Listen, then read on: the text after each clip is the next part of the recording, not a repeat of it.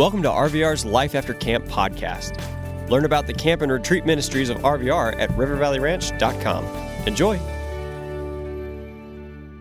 Oh, man, I tell you what, I was not prepared to screamo tonight. And so maybe if some of you can just pray for me, my voice, over the next 23 minutes, I would really appreciate it. But I'm excited to share what God's put on my heart with you tonight. Have you had a good week so far? I've had a great week. You all are just a sharp bunch of campers, and for the most part, you're incredibly polite. I've met some of the most polite teenagers that I've ever met this week at River Valley Ranch, and I've spent a lot of weeks at River Valley Ranch. So give yourselves a round of applause. That's pretty awesome. Some of you can be smart Alex, but for the most part, man, you guys are just a fun bunch to be around. I know your counselors will echo that sentiment as well. Today I got to hang out with Horsemanship Camp. Where's Horsemanship Camp?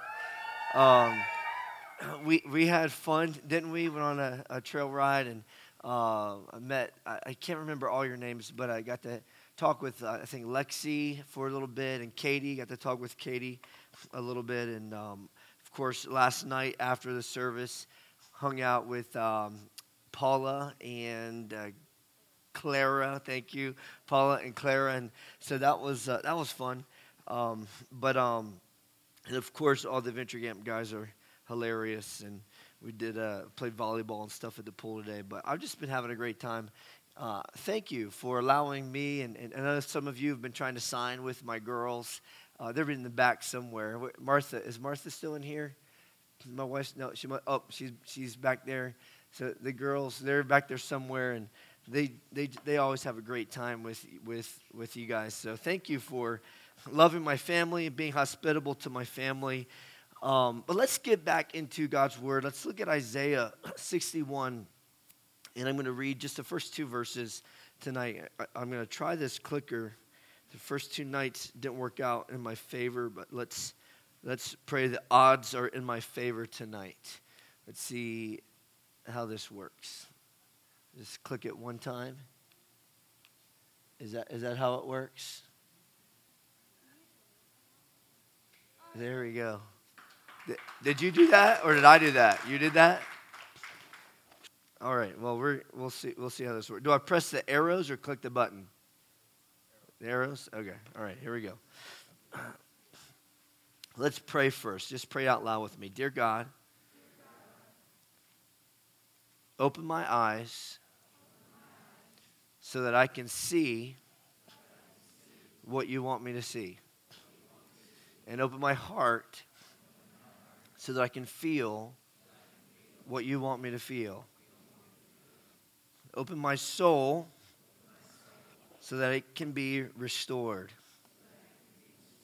to its original design. Amen. All right, let's read verse 1 and 2.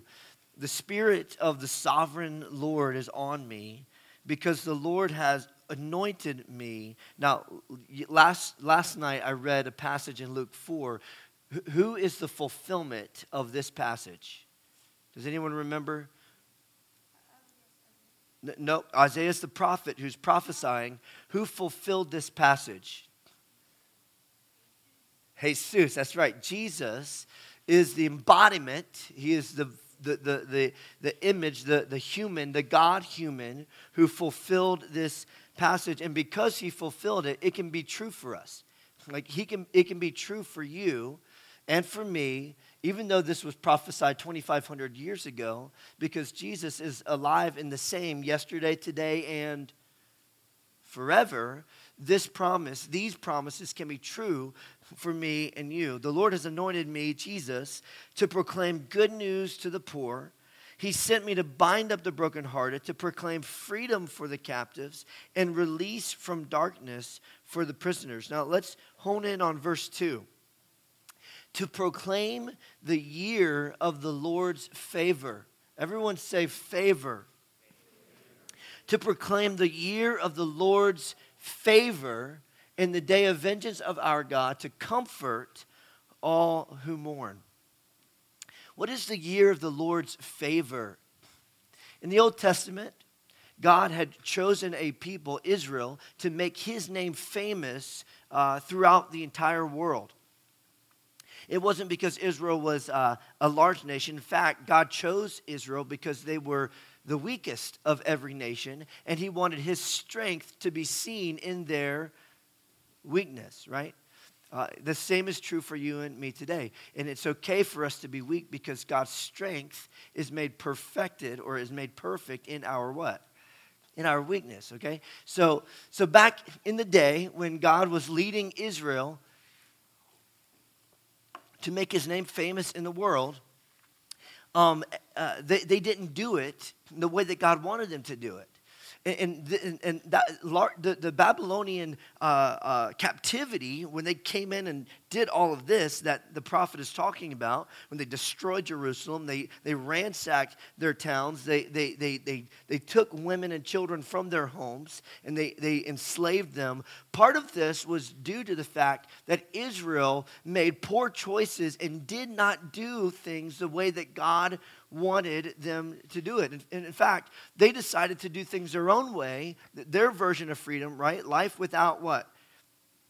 Restriction. They decided to do it their way instead of God's way. And not only did they not get to enjoy the unhindered presence of God, but they got to live hundreds of years separated from God. And this is what sin does to you and me. Sin ultimately separates us from the God who created us. Does that sound like favor to you? Does that sound like freedom to you? Does it sound like happiness to you? No, it wasn't happiness to them either. But God is a gracious God. And so what he did, he said, listen, you guys are constantly mutinying against me. You're constantly rebelling against me. You're constantly complaining, griping, hurting each other, stealing each other's property. But I love you. I'm patient. I'm gracious. Here's what I'm going to do. Every 50 years, there's going to be a year of my favor. They called it the year of Jubilee or the year of happiness. Wouldn't that be nice to have an entire year of happiness? Nod your heads if that would be nice. An entire year. Every 50 years, this is what God proclaimed to Israel. There would be a year of the Lord's favor. And three things happened on the year of Jubilee. The first thing is that every debt would be forgiven.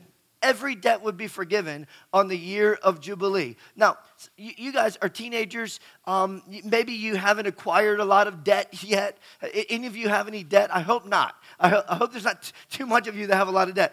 College students in here, have you acquired any debt? Wouldn't it be great if I could just proclaim over you right now a year of Jubilee where all your college debt was forgiven? Wouldn't that? Can I get an amen? Yeah, exactly.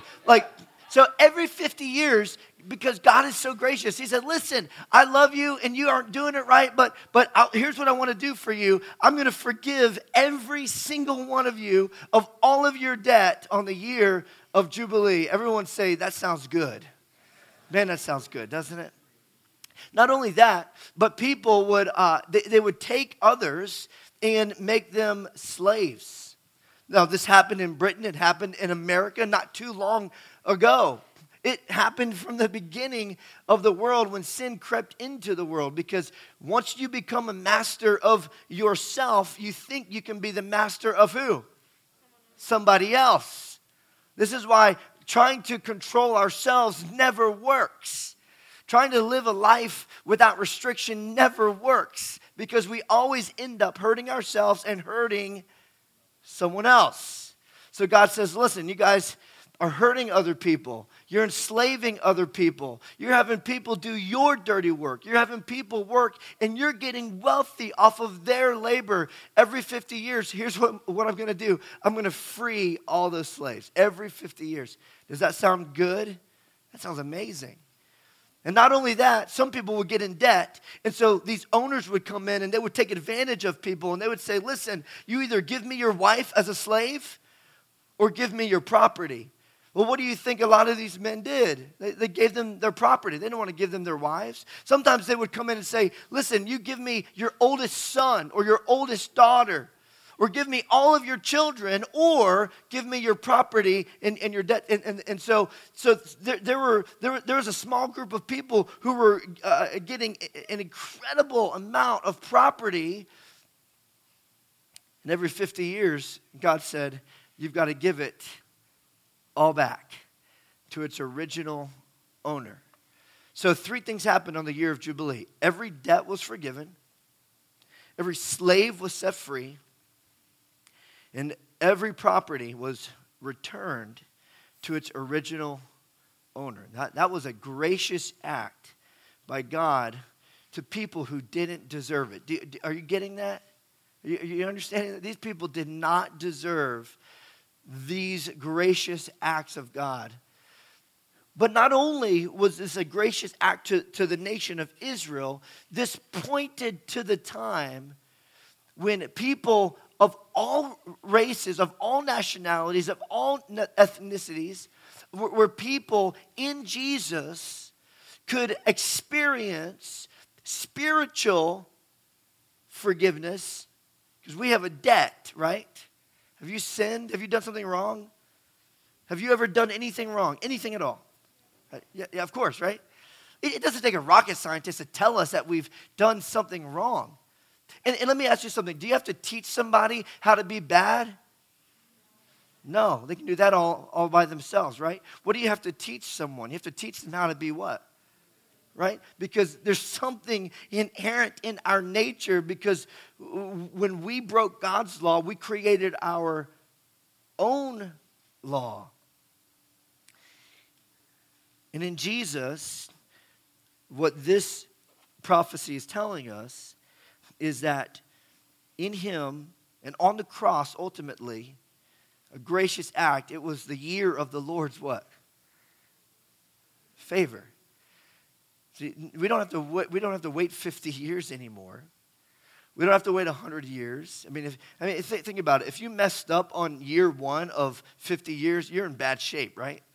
Now, if you messed up on year 49 of 50 years, that's not too bad. But if you messed up on year 1, man, you might be dead by the time the year of the Lord's favor comes around, right? Well, let's say you go out tonight and you screw up horribly. Can your debt be canceled immediately? Yeah. Yeah, of course. In Christ, your debt. We're not talking physical here. We're talking spiritual. In Christ, your debt is immediately canceled. In fact, his blood that was spilled for you was the payment. That's the year of the Lord's favor. So we've talked about a few things. I've got 9 minutes left. We've talked about, can God really bring beauty from ashes? And I've talked to several of you. And some of you have said, yes, Aaron, God can do that. Some of you said, I still want to see it. Some of you said, I don't see it here. And some of what they were talking about was the fact that there are a lot of Christians here, and a lot of the Christians here, some of them, aren't necessarily showing the beauty that they have received. Did you know that one of the single greatest causes of atheism today is Christians who claim Christ with their lips, but their lives deny him? The way they treat other people, the way they gossip about people, the activities they participate in, they don't demonstrate the love, the favor of Christ. And so if that's you, wherever you are in that, I just want you to keep thinking, keep reflecting. Counselors here, like you counselors, you still love them, right? You still, and we love you. That's not a question. Just keep thinking about it. Just keep thinking about it. The Bible promises us that if you seek God, he will reveal himself to you. So just keep seeking God, okay? Just keep doing that. Last night we asked the question, what is freedom? What is freedom? And we said freedom's not a life without restriction. That's what we think freedom is. That's what we like to believe freedom is, a life free of restriction. But that's actually a life of chaos. I mean, think about it. I was talking to a young man after the service, and he asked a great question.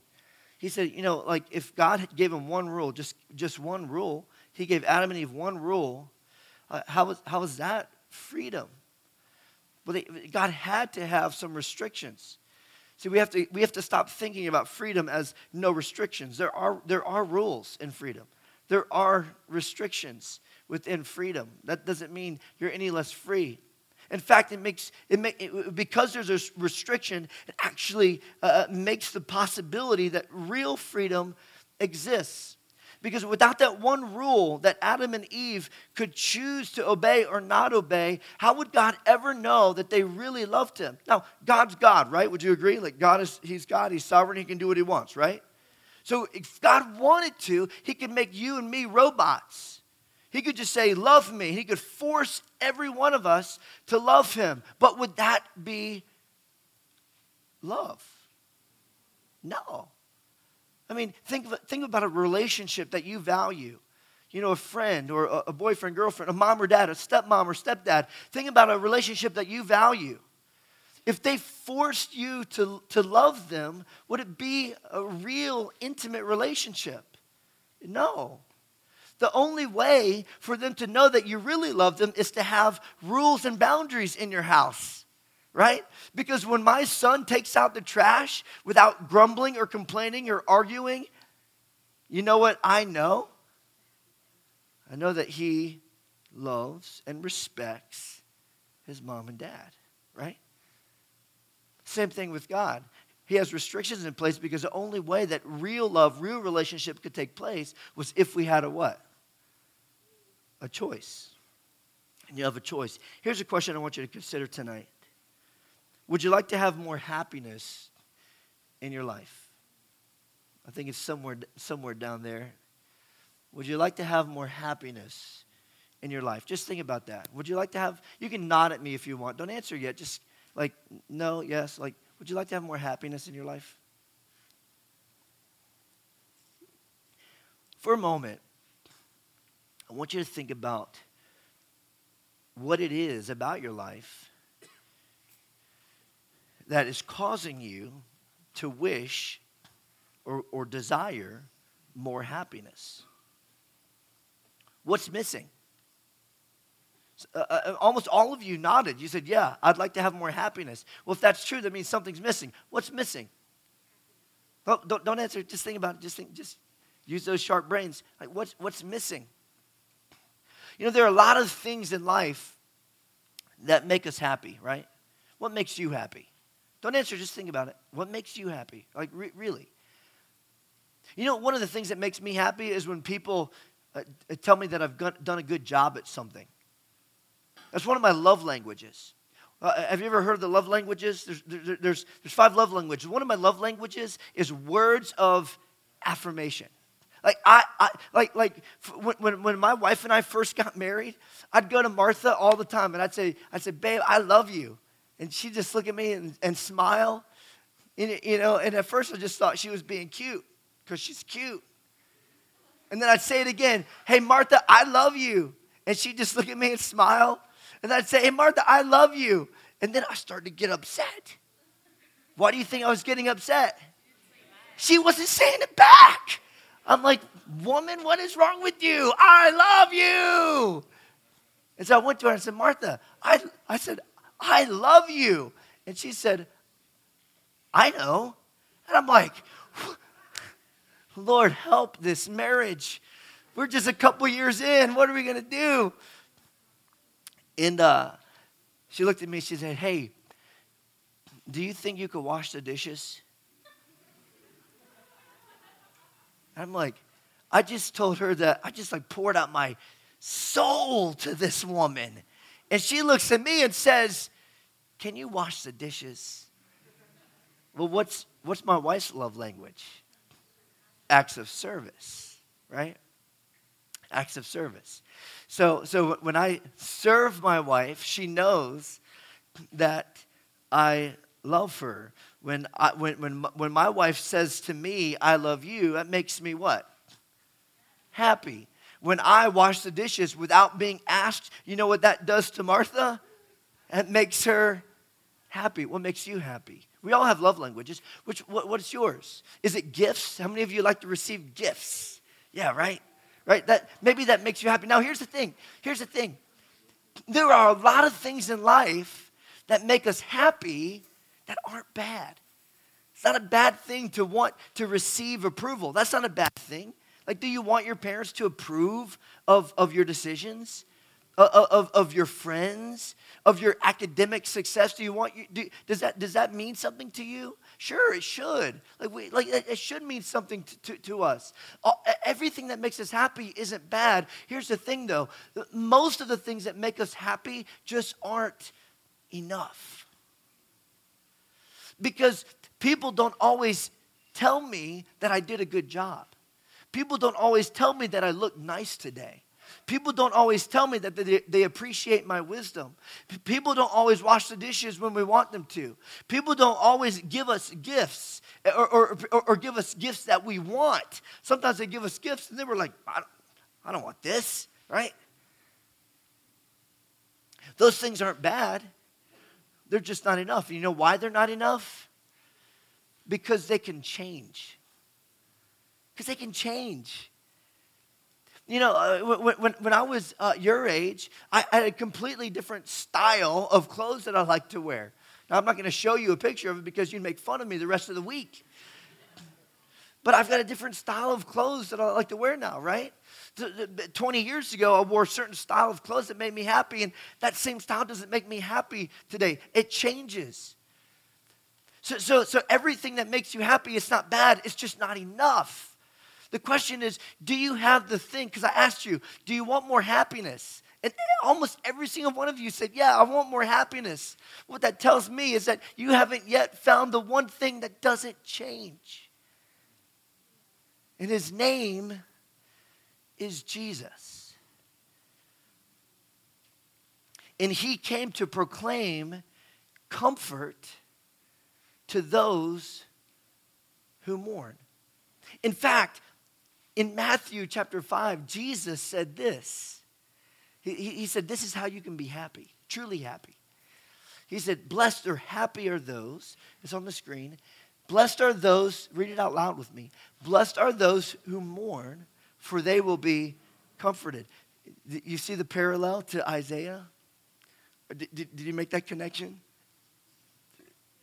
Jesus says, to be happy, you have to learn how to be sad. What? I was looking over this verse in preparation for this week, and I needed some wisdom. Because believe it or not, I know you guys think I'm the Wizard of Oz, but I'm not. I needed some real wisdom. So I texted my 12-year-old son. And I said, Elisha, I'm thinking about this verse for RVR next week. What do you think Jesus meant when he said, blessed are those who mourn, for they will be comforted? And we exchanged a few texts, and then I said, no, help me think through this. And he texted me back after about half an hour, and he said, I think maybe it means that God blesses those who have a tender heart. What do you think about that definition? God blesses those who have a tender heart. I think he's onto something.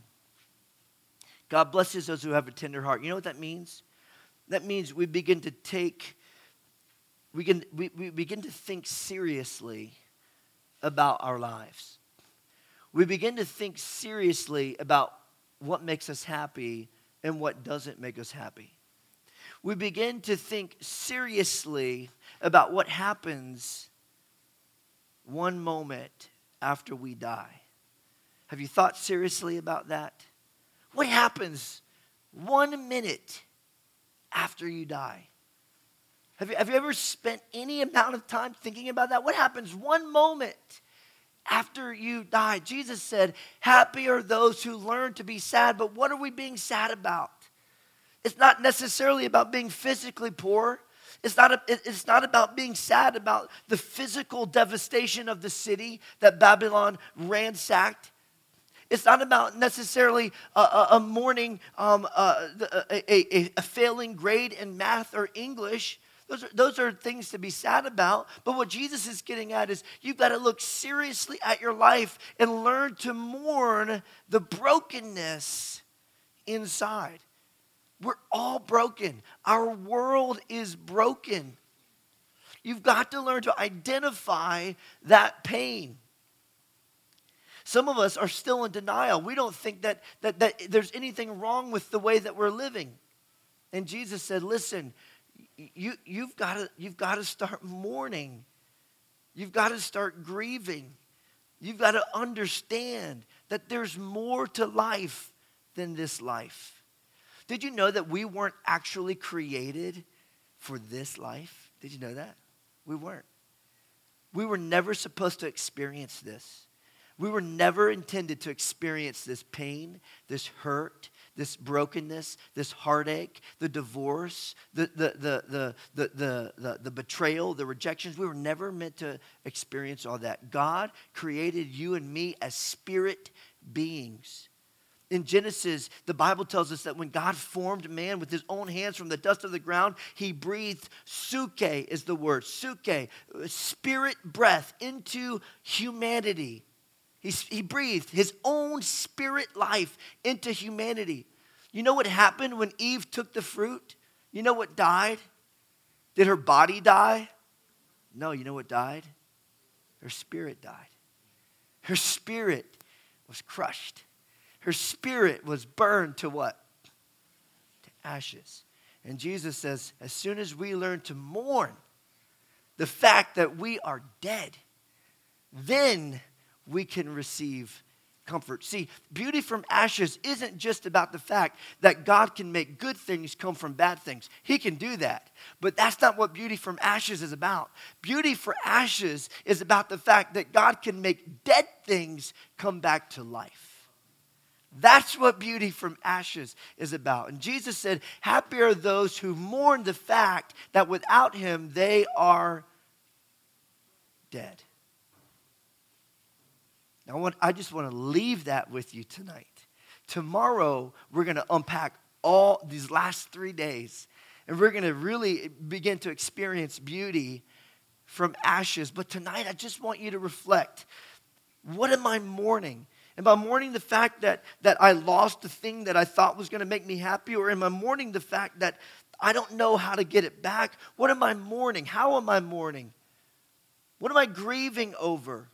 Am I broken over the fact that I am helpless and hopeless without an unchanging, constant anchor in my life? Jesus can be that anchor. He wants to be that anchor, but you have to open up your heart to him. Let's pray. Heavenly Father, thank you. Thank you for giving us your word and for giving us a mode of happiness that doesn't change with our circumstances, that doesn't change with our feelings, that doesn't change when our friends change, that doesn't change when we move locations. I'm thankful that Jesus is the same yesterday, today, and forever, and he can be an anchor for us in this chaotic life. Help us to learn to mourn over the spiritual condition of our world and our own hearts so that we can receive the comfort that only you can give us. In Jesus' name we pray, amen. We hope you enjoyed listening to this Life After Camp episode. Discover all of the year-round adventures at RVR and find out how you can support our ministry at rivervalleyranch.com. Thanks.